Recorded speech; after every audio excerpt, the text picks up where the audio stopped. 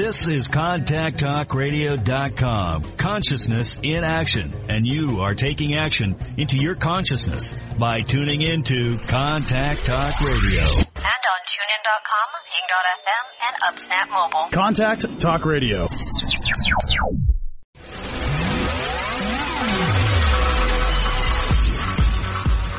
Welcome to Carpe Diem with your host, Lisa McDonald. My mama told me when I was young, we're all superstars. She rolled my hair with my lipstick on, in a glass of her boudoir. Good morning, everybody. Thank you so very much for rejoining me here again on this lovely Friday morning. I am Lisa McDonald. This is my host show, Carpe Diem, and I'm with the Contact Talk Radio Network. Very once again grateful and excited to be joined by another phenomenal guest.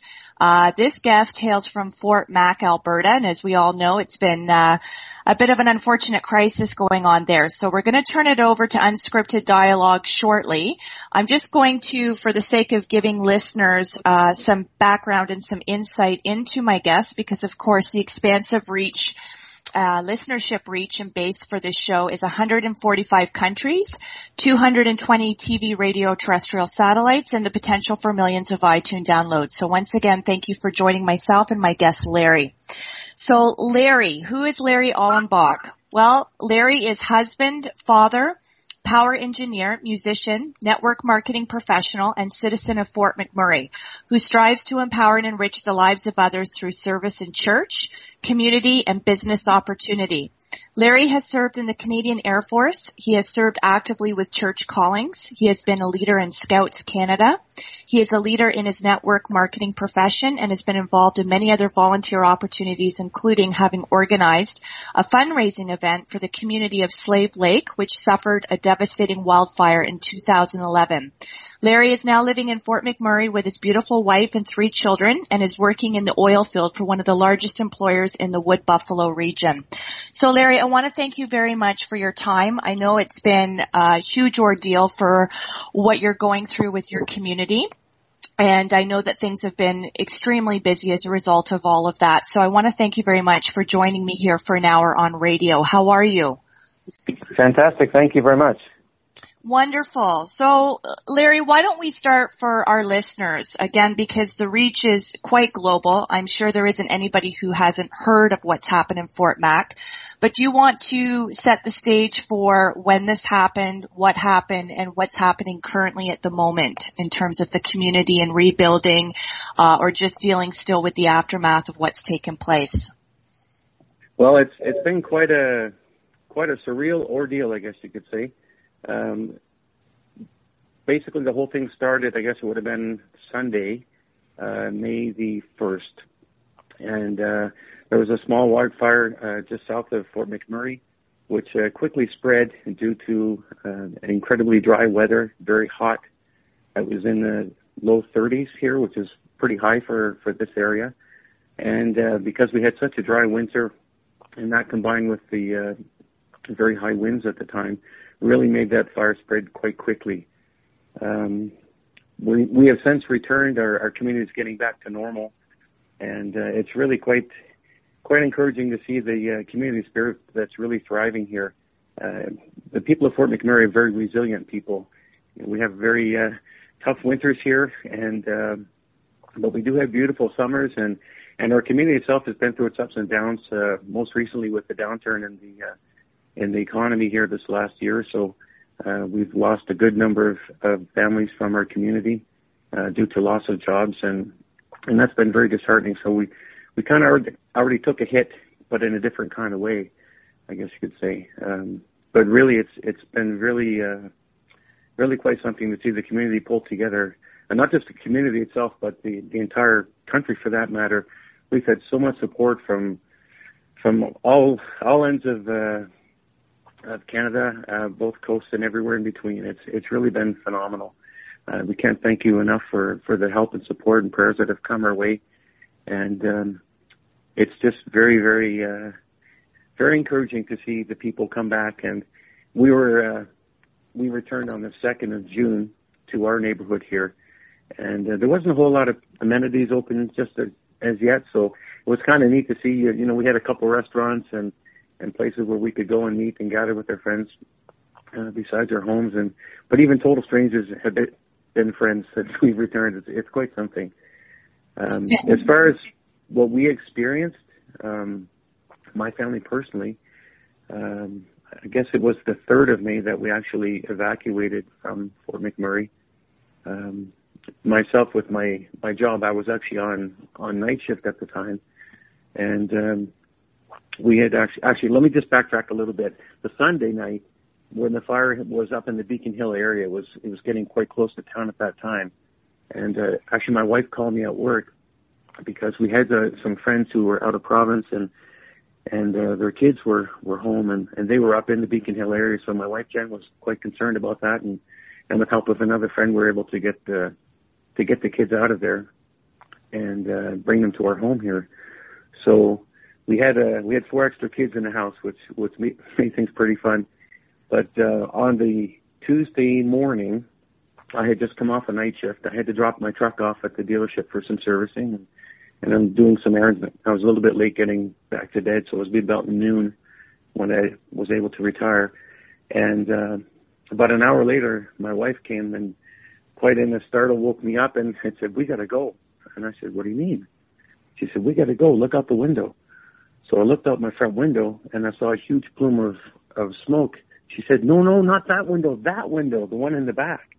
So when I went down in the back, it was unbelievable. It was massive, big black clouds. It was indescribable, but I said, "Okay, yeah, we got to go. We got to get out of here. Okay, let me go get the truck and then we'll gather up the kids and we'll get out of town as quick as we can." So we hopped in our car, took off to the dealership. We weren't 2 minutes from our home. We got a call from our son, who's at school, our youngest son. He said, "Dad, you got to come pick me up. They closed the school down. We're in lockdown right now. They've got us all in the gym. You got to come pick us up." So we went and to pick him up, and one of the kids that we were caring for was at the same school with him. But then we had the 3 other kids at 3 different schools all over town. Wow. Luckily, one of them had a vehicle, so he was able to make his way home. But we had no way to contact them. We couldn't get a hold of the parents. They were back in Ontario dealing with the crisis with their home there, and it was really quite something because my wife, she's a mama for sure, and she was very, very concerned and very panicked, and we had to find a way to get around to the other schools and grab up all the other kids, and we were able to do that, thankfully. Within the hour, we returned back to the home, and then I contacted the dealership and said, "I'll be there as quick as I can. Can you just put my truck outside?" They said, "Sure, no problem." So by the time we got those kids there, and then we had our daughter, Larissa, who was working at the time, and she works at one of the local banks here. They closed up the bank, and then she made her way home, and we were trying to get a hold of our oldest son because he works at the same place that I do. He was on night shift the same as I was. He wasn't answering his phone. He had it on vibrate, so he didn't want to be disturbed.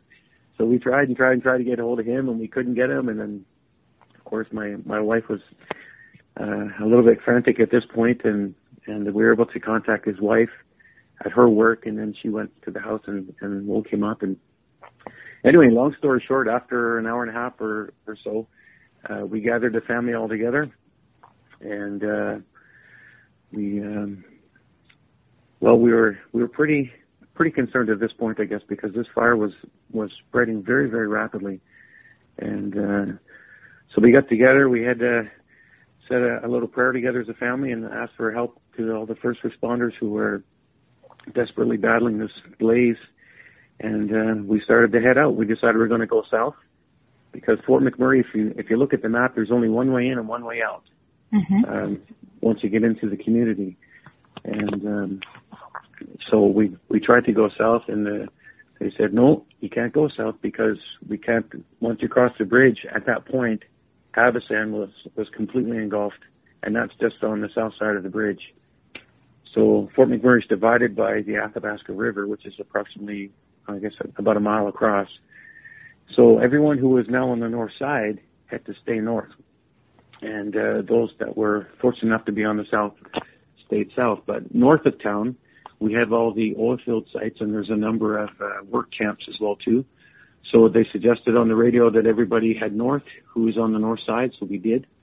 And it took us probably an hour or so to get about 20K north of town, where there was a work camp there. So we pulled in and stayed, kind of just pulled in the driveway and around facing the highway, so we were close. So the second we had a chance, we could head south, right? But by this point, there was thousands and thousands of vehicles coming and coming and coming. It was unbelievable. And thank goodness for the camp, because they were absolutely incredible. We decided we would try to get a room there for the night. So we went and stood in the line. We were there about an hour and a half. And the whole time we were there, the staff was just, they were so accommodating. They were coming out. They were bringing people food and water and treats for the kids. And it was really quite heartwarming to see the support that we were getting from these folks. And so anyways, we get to the front of the line. We're about 2 people away, and then they said, sorry, folks, but we're all booked up. We have no more room. There are other camps further north that they suggested we might want to try, but we really didn't want to go north, so we kind of went back to our vehicles and waited there with our kids. So at this point, we had my wife and I and our youngest son in our SUV. My daughter was behind us in hers, and my son and his wife were behind us in their car, and then behind them was the van with the kids. So we had our little convoy going there, and it was really something to talk and to mix and mingle with the people that were there. I mean, there was all different kind of responses from people. Some were panicked.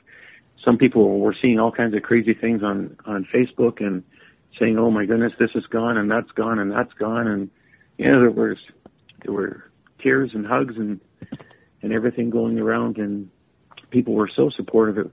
It was incredible. And, you know, the frightening thing for many folks was that they weren't able to join up with their families. My daughter, one of her coworkers, their daughter was with the babysitter up in Havasand. So she had to evacuate, but they were unable to meet up with their daughter because they were sent south and the husband and wife were sent north. So it was actually 2 days before they were able to reunite with their daughter, because they had to wait to get evacuated from the north. It was quite something.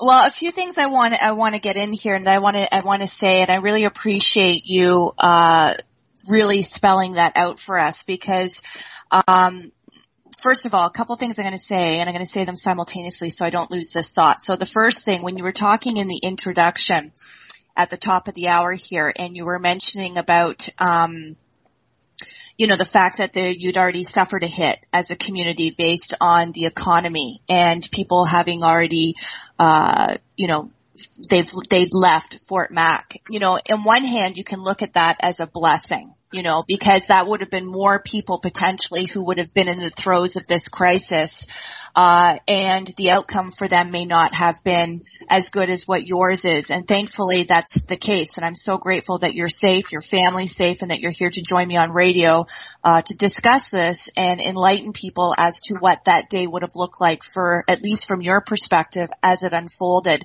So that's my first thought. My second thought is, I think by sharing with us, going back to what you said when your wife said, look out the window. No, not that window. Look out the other window.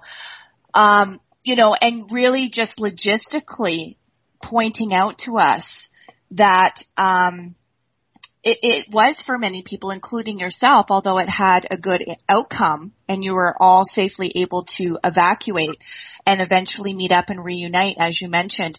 But yeah, logistic nightmare, because, people think that when something like this happens, there is the perception or perhaps the presumption, that when a crisis is happening, everybody's underneath the same roof, and in your case, you had to go get your vehicle, you had other people's children, not everybody went to the same school. So, that wasn't even something that I actually had conceived of. And so I appreciate you very clearly in your description of outlining what that day looked like, that would have been a reality for a lot of people, because it would have been a normal day. People go about their business. People follow through with their routines. People go to school. People go to work. People drop their kids off with whomever for the day while they're going to work. And So that would have been a lot to coordinate in the midst of a crisis. So it sounds like you handled it beautifully.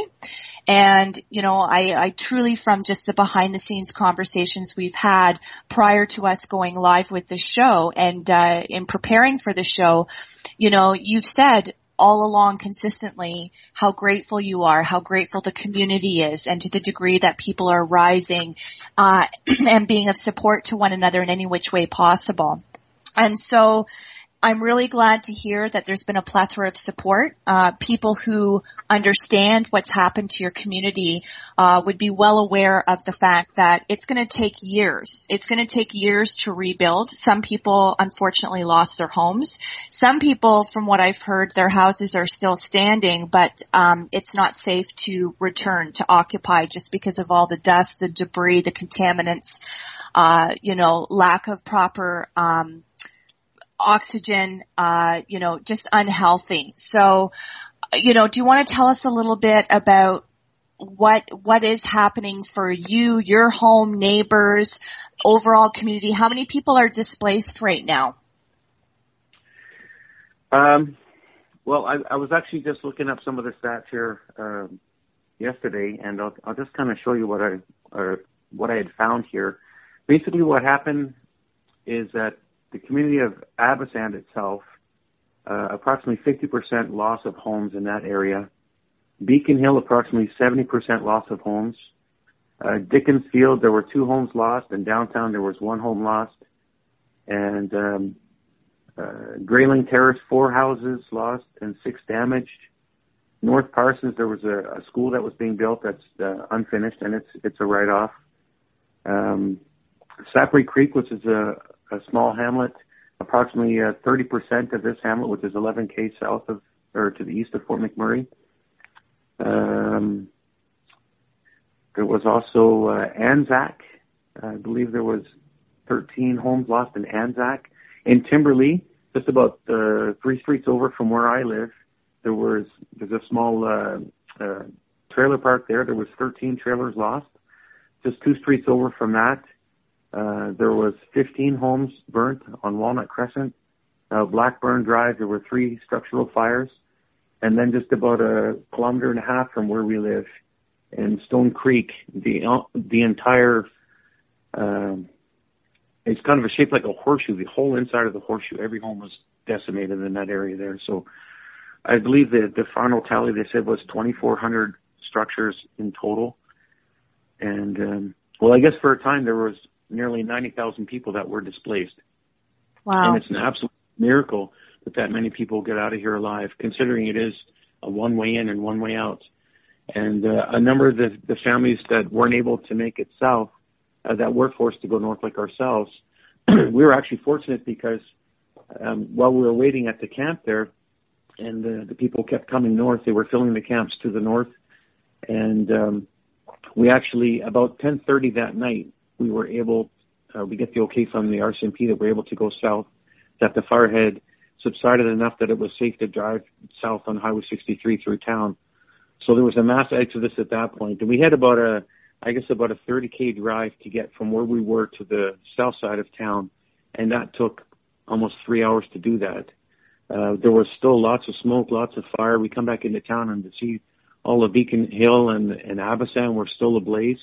It was really, really disheartening. But at the same time, we were so grateful that we were unaffected, I guess you could say. We did have some help. I realized as we were heading south that I still hadn't picked up my truck yet, and I didn't know because I'd heard that the fire had swept up through that area, so I didn't know if they had a truck to pick up. So by the time we got south of town to the last set of lights, the RCMP had all 4 lanes, even the northbound lanes. Everybody was heading south at that point. So I asked for permission to go up, cut across and go up and get my truck. And they told me, no, we can't let you drive up there. And I said, but I have myself and all these people here with me. I gotta get my truck so I can get my 5th wheel so we have a home to go to. And they said, I'm sorry, sir, but there's too much chaos. Everybody's going like this. And I said, well, I have to go. You don't understand. I have to get my truck. And they said, just wait 1 minute. She went over and she talked to her superior. She come back. She said, listen, I can't let you drive up there because it's just going to create mayhem. People are going to think it's another way out. So, but said, if you want, you can walk up and get it. It's only about a half a mile. So I just said, okay, perfect. Told my wife, go down the road 5 miles, pull over, and I'll run up and grab the truck. So I did. I went up, and my daughter went with me as well, too. And we were able to get my truck and then go up past the airport, grab my fifth wheel, and then head south of town. And the unfortunate thing was I didn't have nearly enough fuel in my truck to get to where we had to go. But very, very luckily, there was a company that was parked where we were at the camp, and they gave me a jerry can full of diesel. So that was the first blessing of the day. That was great. So we were able to make it south. We drove about 4 hours to a roadside turnout. Everybody was exhausted, and we finally pulled over, opened up the fifth wheel. Everybody piled in, and then slept about 3-4 hours and woke up in the morning, said, okay, we're 80K from the nearest gas station in Wander River. So I called them. They said, yep, we got diesel. Perfect. So we hit the road, and it was still slow going because traffic was coming all night long. And so they had all 4 lanes heading south at this time again. So we got to our destination at Wandering River, and there was a lineup about probably a kilometer and a half or 2 kilometers up the highway of people waiting to get fuel. So I said, oh boy, we're going to be in trouble. We're going to be stuck here for a while. So anyways, the RCMP waved us across. We were heading south in the northbound lanes that time. They cut us across to Wandering River. They said, you need fuel? I said, yes. Okay, pull in here to the Petro-Canada. So they let me across, but they sent everyone else in my family, they sent them all down the highway. They wouldn't let them cross over because there was too much of a lineup. But they saw I had the fifth wheel, so I needed fuel. So I pulled in there, and there was one of the volunteers. She said, sir, do you need fuel for your truck? I said, yes. She said, this gentleman right over here is a local business owner, and he's giving away 1,600 liters of diesel today. Wow. Just to help you out. I said, oh my goodness, are you kidding me? That is amazing. So I pulled up. I gave the guy a great big handshake and thank you so much. You have no idea what this means to me. And he said, no problem, sir. And anyway, I started chatting with the gentleman, and I said, my goodness, this guy looks familiar to me. I said, what's the name of your company? Where are you from? He said, my company is King of Cats. I'm from Conklin. I said, Jason, is that you? I actually knew the guy. I hadn't seen him in about 8 years, and he didn't recognize him. I said, you are an absolute angel. Thank you so much for what you're doing. Because we have to go to Cold Lake. So the only other place to get fuel between Wandering River and is about 60K south of that, which is grassland, and the traffic was backed up there, and they were running out of fuel fast. So only thing else we could do was cut across to the southeast and go towards Plamondon and Lac La Biche and then to Cold Lake from there. So anyway, Jason said, here, I'm going to fill you up. And, man, it's good to see you again. Have a great day. I mean, that was just amazing. That's beautiful. Miracle number 2. So we headed east to Plamondon. By the time, at this point, the kids in the van had less than a quarter tank of fuel. So we had to find them fuel pretty quick. And then I have our fifth wheel is actually a toy hauler, so it has a little fueling station in the back. And I had maybe a couple bucks worth of fuel in there, just enough that I could put it in the van. The police kindly waved us over, gave us a spot to fill the van up as we cut across through a dirt road to get to Plamondon the quickest way we could.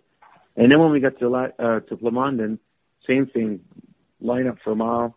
We said, oh man, let's just go to Lac La Biche. We're 30 minutes away. So we took a chance and made it to there. And we pulled in the gas station, and at that point there was lots of fuel, no lineups, no nothing. Nobody was even thinking about going to Lac La Biche at this point. So we went there, and there, as I was filling up, there was a gentleman there that had a one-ton truck, and he had a great big slip tank on the back, and he was filling it up, and I just started chatting with him, and he said, hey, where did you come from? Are you guys from Fort McMurray? I said, yes, we are. We just made it down, and we're so fortunate to be here, and we've had so much help along the way. He said, listen, when I was 10 years old, my family lost our home to a fire, and I know exactly what you people are going through. He said, I want to help. What can I do? Where are they stuck? Cause there's all kinds of reports on radio. People run out of fuel all along the highway. So he had this great big slip tank full, and he said, I want to go help these people. So away he went, $1,000 worth of gas in his truck there, just out of the kindness of his heart to go and help people make a difference. I mean, it's just incredible. I could tell you story after story after story. I'm sure. When we got to Cold Lake, which was our final destination, these 4 kids, because they lived in Beacon Hill, we heard all the reports that Beacon Hill is basically gone. There's nothing. So here are these kids with the clothes on their back, and a couple of things in their bags. And so we used to live in Cold Lake. We have a lot of friends down there. And my wife, she put out a Facebook request, hey, we've got these 4 kids. Basically, they lost everything. Is there anyone that can help us out? And so we took, we met with our friends down there, and we said, you know what, let's take the kids and take them out for dinner or whatever. We went to grab some pizza. We come back to our friend's house. And their home, they had a room, was full of brand new clothes for all these kids. Oh my. Clothes and food. And some people didn't know what to buy, so they just brought money. They're like, we want to help. What can we do? What can we do? It was just incredible. The community just opened their hearts and homes, and it was absolutely overwhelming. And fantastic. Well, yeah, what I would like to say too, because the hour goes very quickly here, so there's a few things that I want to cover in the program as well, and I really want to thank you very much, Larry, for illustrating and depicting and very much articulating what that was. And it's always great to hear, because there's so much negativity, there's so much negativity in the world. You turn on the news and people just focus on, as unfortunate and tragic as it is, what's happened to Fort Mac. The place is on fire. People have been displaced. People are homeless. People are scattered. But there's always good stories and acts of random kindness that comes from these types of events. We know that from following what's happened in history with events like 9/11 and, what you were involved in with helping people with the Slave Lake crisis. And, so there's so many things that happen on a global scale that affect communities, impact people on an individual and a family level.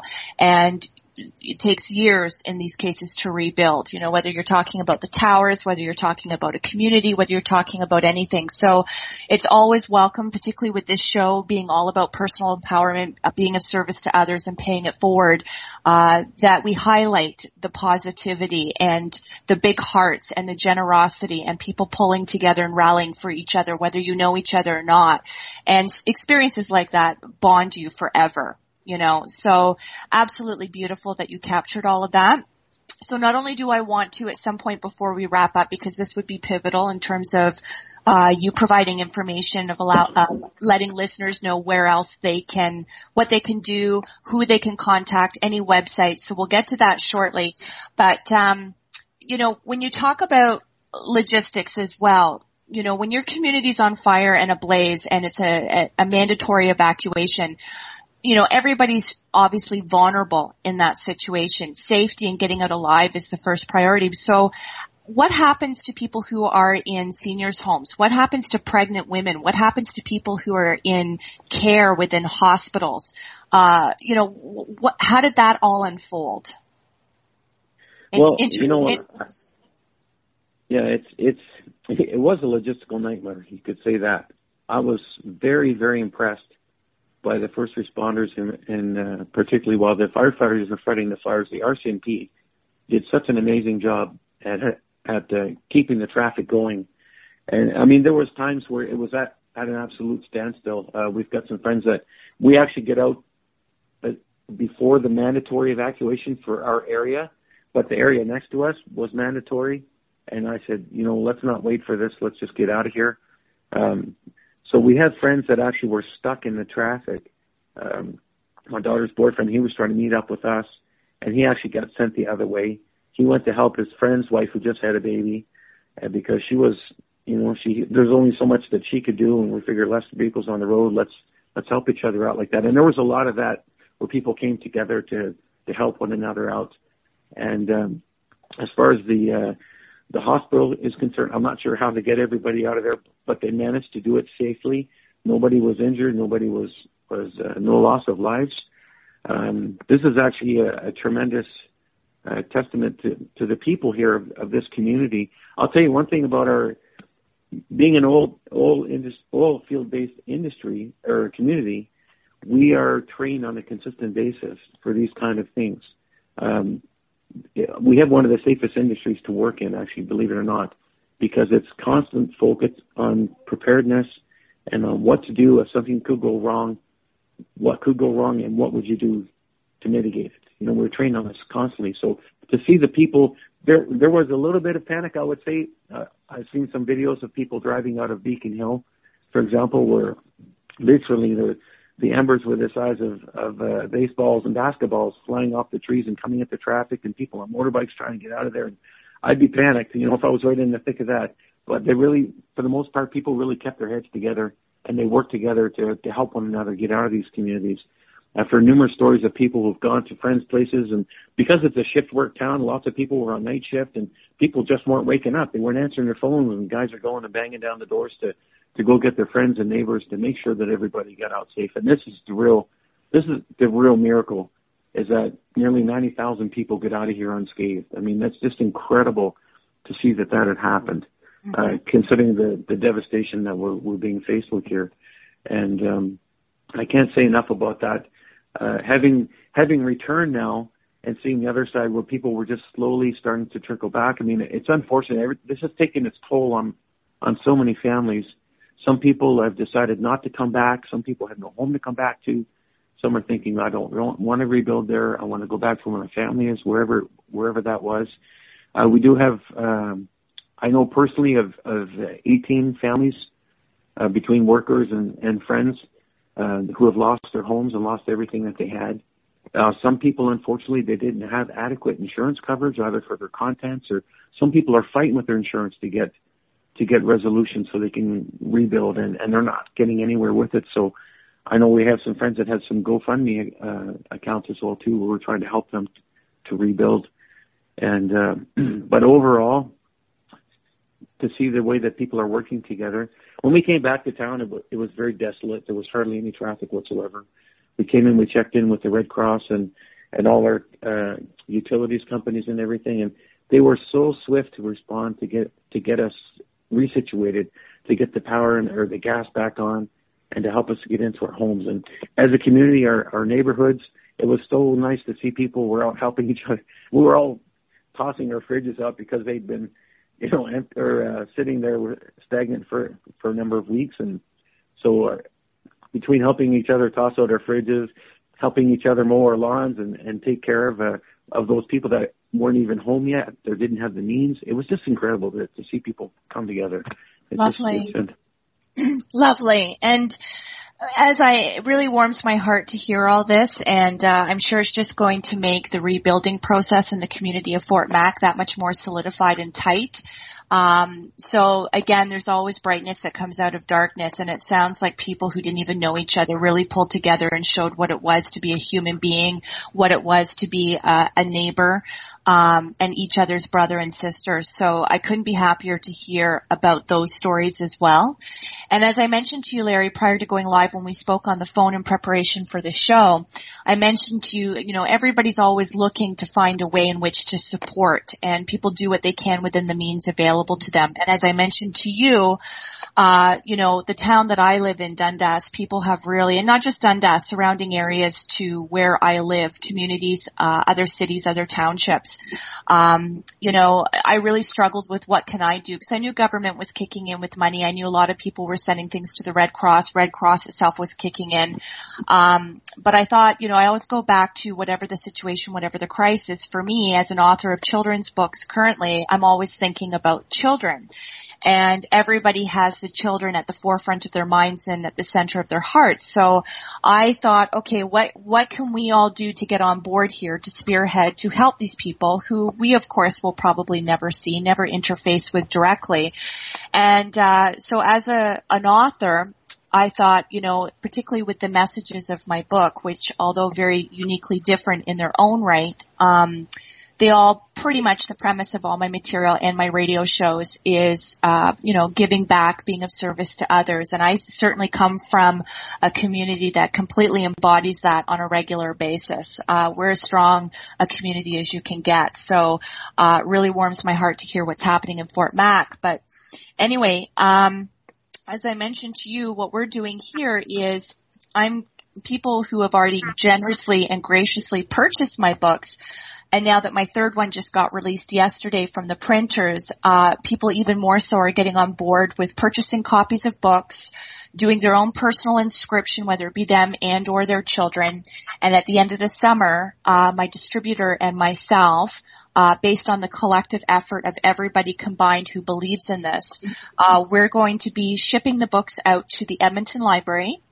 Because in doing some research about what we could do and how do we do this logistically, we came across it being known that Edmonton Library has opened up its doors to family and children members who are in possession of a Fort Mac library card.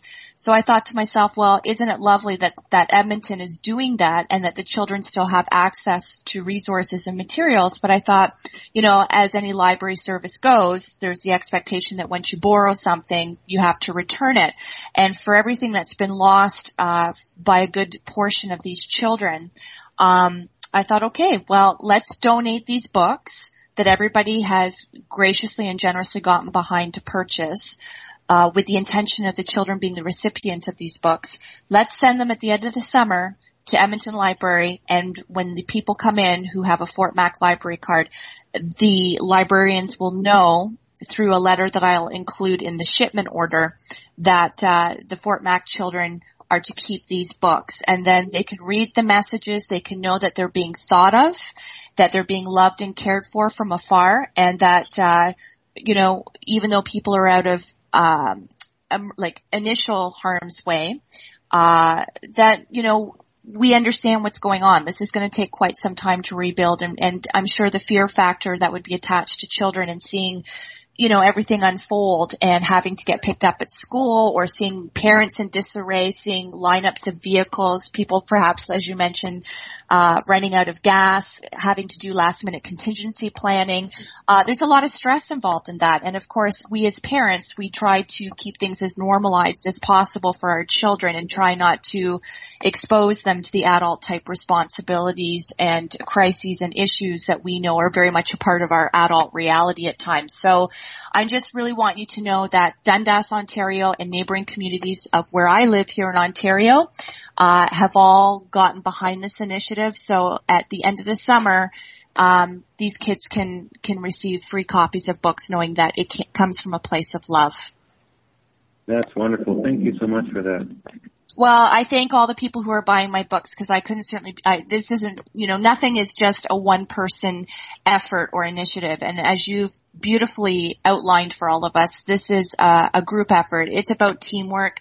It's about community. It's about the abominable spirit. It's about kicking in, doing your part. And even when you're the person who has no home, or you don't have a lot of money left over, you can't access your personal materials, your possessions, you're demonstrating from your examples and storytelling that people are still rising to the occasion with whatever they've been shortchanged or what they have personally lost. So, that's just the human spirit, and I believe that's what we're here to do. I really do. Right on. That's awesome. Yeah, it's been quite something. I know I've been back. This is my third time back here. We're finally back in our home, but the first two times I came back up to the plant where I work to restart and get everything going again, and to see that was quite a surreal thing to see, that this amazing big machine that is the plant, which has been running for 40 odd years, was at a complete standstill. There was nothing going, and to be able to restart all that and to see the spirit and the pride and the caring of the people that I work with, seeing all the teams come together to restart this facility, and in a safe manner, with no injuries, no incidents, no nothing, after this thing has been running for 3 years and then shut off basically faster than it should have been. It's just incredible. And even I had the privilege of the VP of our company actually came into my unit and did a tour with him, and he was just absolutely astounded at the spirit of the people. Even those who had lost everything were there because they knew that our community is counting on us to get this thing back up and going again so we can get people back to work. Mm-hmm. And those of us that were still fortunate enough to have a job, and all the contract companies that are involved as well too with that startup, it was really quite something to see it all come together But he was overwhelmed. He was very moved to see that the people were so willing to give everything they had when they had already lost everything. And it was really quite something to be a part of that. I think making history again by regenerating these facilities. It's been quite something. Lovely. So why don't you share with us, Larry, because again, as the radio show host, I always have to be cognizant of time, and I want to make sure that we're doing our guests a proper service especially for a message that is as important as this, and for there always going to be, for a while at least, ongoing need in your community. I'm sure listeners are wanting to know, what can they do? Where can they donate? Any websites, anything that you can mention that there's still a lack of or a deficit of that would be gratefully welcomed for people who wish to donate outside of monies? Where can people reach and connect? Well, obviously, I guess first and foremost, the Canadian Red Cross has been absolutely astounding through all this. They've done so much to organize things and bring things together. So their toll-free number is 1-800-418-1111, or email wecare@redcross.ca. Another fantastic organization here within our community is the Fort McMurray United Way, and they've always been a big part of taking care of the people's needs here in our town. Their phone number is 780-791-0077, or email info@fmunitedway.com. Another phenomenal organization in our town is the Fort McMurray Food Bank, and they've always done an amazing job helping to feed the families here that are in need. Their phone number is 780-743-1125, or email ea@woodbuffalofoodbank.com. I do have also I have two families personally that I know who have lost everything, and that don't have are having issues with their insurance to get reimbursed. Mm-hmm. And through Facebook, through GoFundMe. If you go to GoFundMe.com, look up family name Diggle, D-I-G-G-L-E, and Spirig, S-P-I-R-I-G. Both of those families are in tremendous need, and they're having a very, very difficult time. They've both been displaced. One is in southern Alberta, one's out in BC right now. And we really want to help get these families back here into our town. I also heard that I believe there was a total of 13 local RCMP officers and 18 firefighters who lost all their homes as well, too. Oh, and while these folks are doing everything they can to keep the rest of us safe, they lost everything that they had. So if you, whatever people can do to help, if it's a matter of monetary donations, that's fantastic. There's a number of funding initiatives for the firefighters here as well, too. We have people, a friend of mine is actually... So essentially, there are a number of initiatives to raise money to help the firefighters and the other community organizations here as well, too. I've got a friend who's selling some hats to raise money for the United Way. If you do hashtag YMM Strong, he's selling hats for $40, having really good success with that. There's lots of initiatives. I think if you just do a Google search under Fort McMurray fundraising, you'll see all kinds of places where you can make a difference. If it's monetary or if it's coming here and helping in the community, there's lots of people who are donating their time and efforts to help rebuild our community. Not just those from here, but from other places who are coming here to help friends and family and total strangers. It's really quite something to see. Fantastic. Well, I'm really happy to hear that. And what I'm going to do, because, for anybody who may not be tuned into the show but is awaiting the podcast because they're at work and then they want to listen to the podcast at their leisure, what I'm going to do when I ramp up the podcast is I'm going to supply all the information, the numbers, the websites, everything you mentioned. So we'll double check behind the scenes to ensure that I'm in receipt of all that information that you've cited online, and I will attach that to the podcast, which of course I will be forwarding you a copy once we're done going live. So that just gives people a visual of what to click on to if they're in a position to donate or help or contribute in any which way that they can. And as well, what I'm also going to do, which you can attach on your end to the podcast once you receive a copy of it, Larry, is you can let it be known that for people who want to purchase my children's books through my website or through my email, there's a few ways to contact me too if they want to get on board with this initiative, knowing that the books are going to be going directly to the children at the end of the summer. My distributor and I are going to be shipping things out.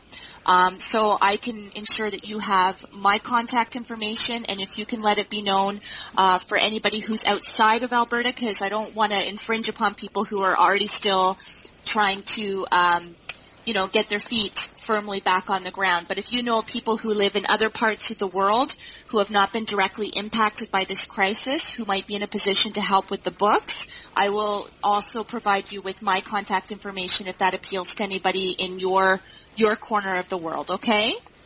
Perfect. That's fantastic. And if anybody wants additional information, in particular on the couple, the friends that I have personally, I could give my email as well too if anyone wants more information on that too. So, or anybody can check me out on Facebook or what have you. So, feel free to do that if you want to reach out. I know there's other organizations I've missed that I can't think of right now, but I'll try to incorporate as many as I possibly can. Even the local SPCA here, for example, my neighbor across the street, she works for the city, and she's one of the bylaw officers, and they rescued over 1,200 pets from homes, people after they had fled, and they were able to return over 1,100 of them back to their families. It's wow. been fantastic. Beautiful. There's lots of behind-the-scenes stuff going on. It still continues. And it's just wonderful to see it all come together and to see people helping it in any way that they possibly can.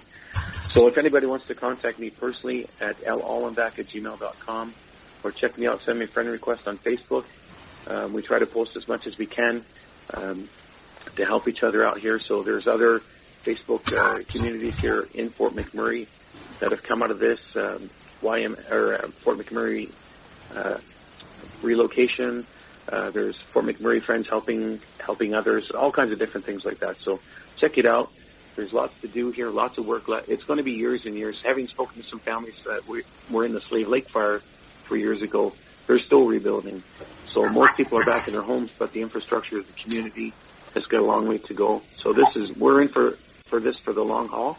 But I know we're going to pull through, and I know Fort McMurray is going to be stronger than it ever was, and even is now. It's just incredible. People come from all over the world here to this community. It's a wonderful blend of cultures from all points around the globe, and it's so good to see everybody come together from all different backgrounds to do what they can to help to rebuild this community. It's been fantastic. Well, I'm really happy to hear that, Larry. And as I mentioned, because we've only got a couple minutes here, but I am definitely, when it gets time to uploading the podcast and forwarding that on to you personally, I'm going to ensure that all the contact information in terms of where people can reach out, connect, find out details of the ways in which they can donate, contribute. We're going to make sure that that's accessible to everybody.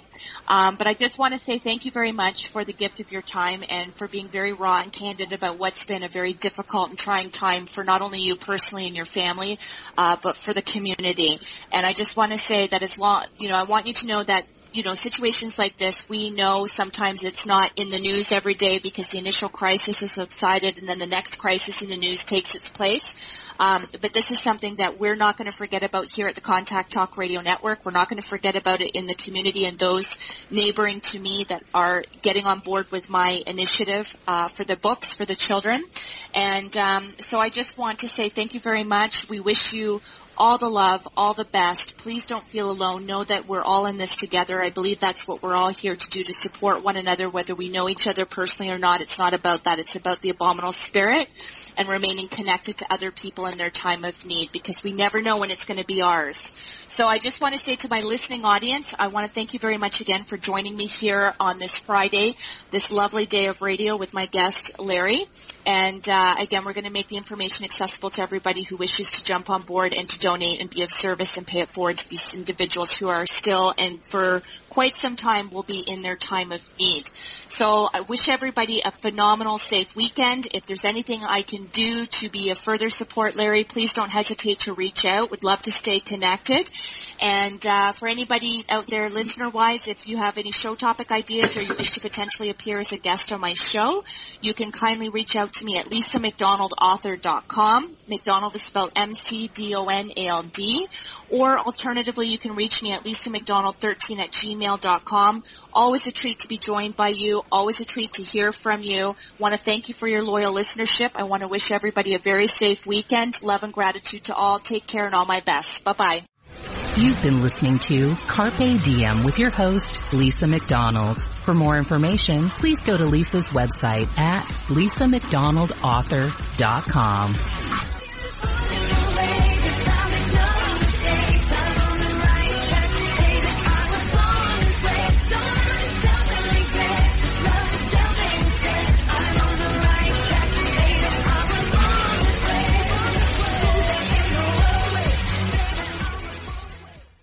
This podcast is a part of the C-Suite Radio Network. For more top business podcasts, visit c-suiteradio.com.